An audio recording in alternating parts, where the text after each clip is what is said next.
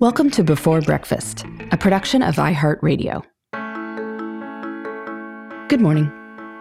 This is Laura. Welcome to the Before Breakfast podcast.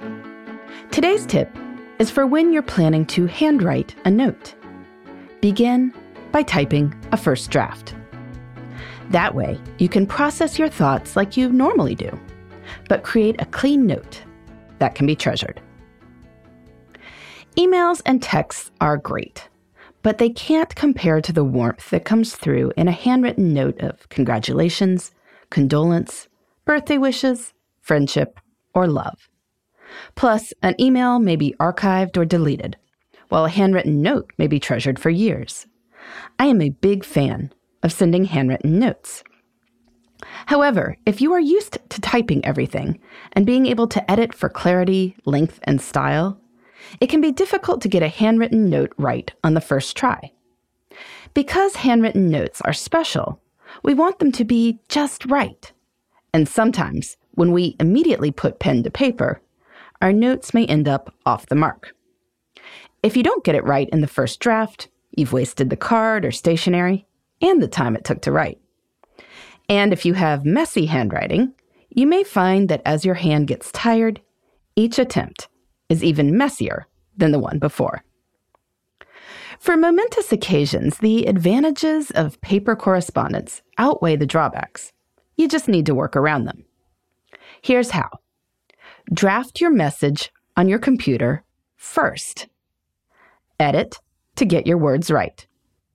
Then, once you're pleased with your message, you can copy it by hand onto your stationery or a card. No wasted time or stationery. No risk of your handwriting getting messier by the draft.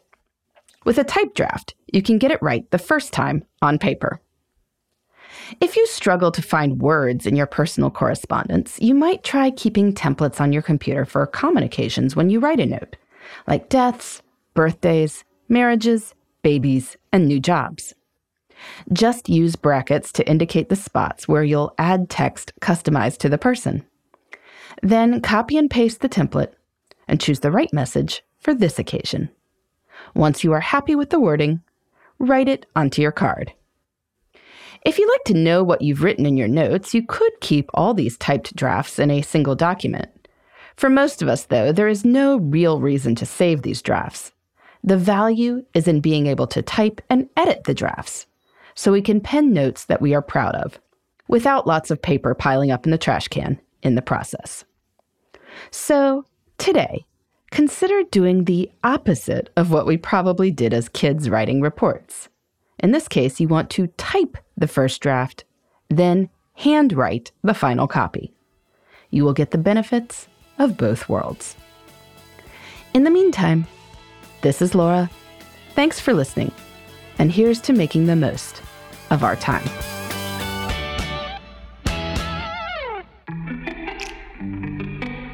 Hey everybody, I'd love to hear from you.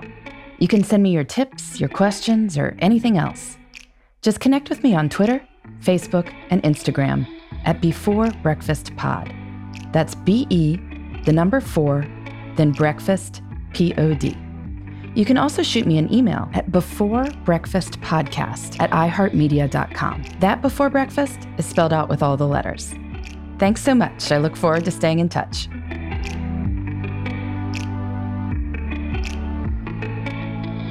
Before Breakfast is a production of iHeartRadio. For more podcasts from iHeartRadio, visit the iHeartRadio app, Apple Podcasts, or wherever you listen to your favorite shows.